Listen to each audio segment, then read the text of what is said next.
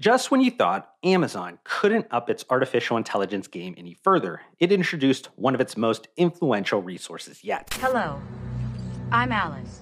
I understand you folks are having some issues with our services. No, Amazon isn't letting the machines loose yet, but they did introduce generative AI to one of its oldest and most important features on Amazon, customer reviews.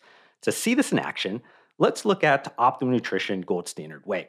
The first generative AI layer you'll notice is with an overall review summary, which is super helpful when a product has over 200,000 customer reviews.